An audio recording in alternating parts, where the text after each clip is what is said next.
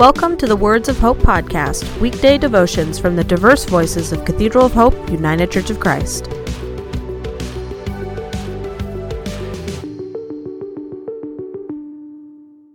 The devotion for today, Friday, September 17th, was written by Donald Luke Day and is narrated by Judith Ann Anderson. Today's words of inspiration come from Psalm 84:1. O God of hosts, how dear to me is your dwelling. My soul has desire and longing to be present in the courtyards of your temple.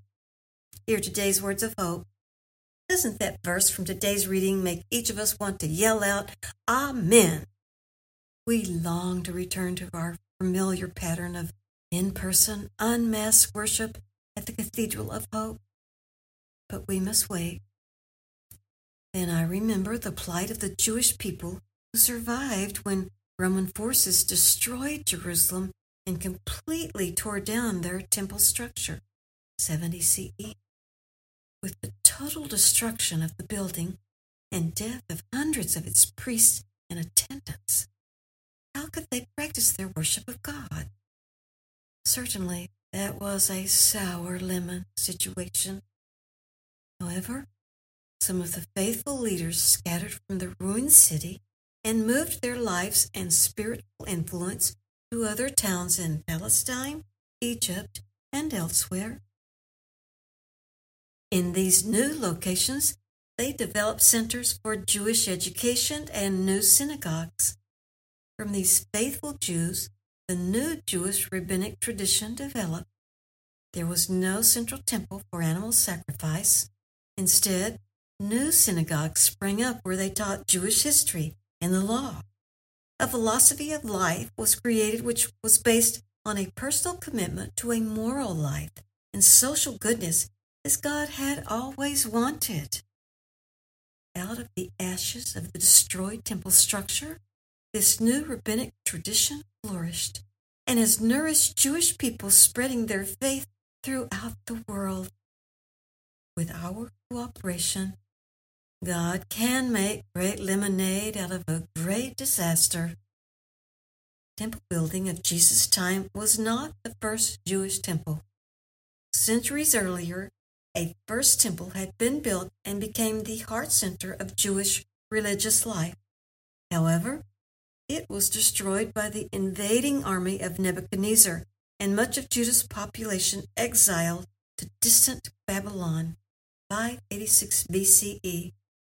They were forced to live in an enclave in that land of strange language, religion, and customs.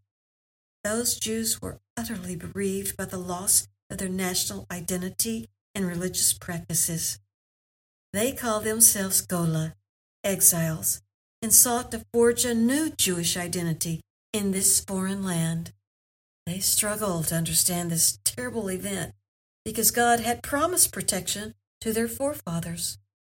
With divine help, they creatively remade their spiritual practice without the formality of a temple structure.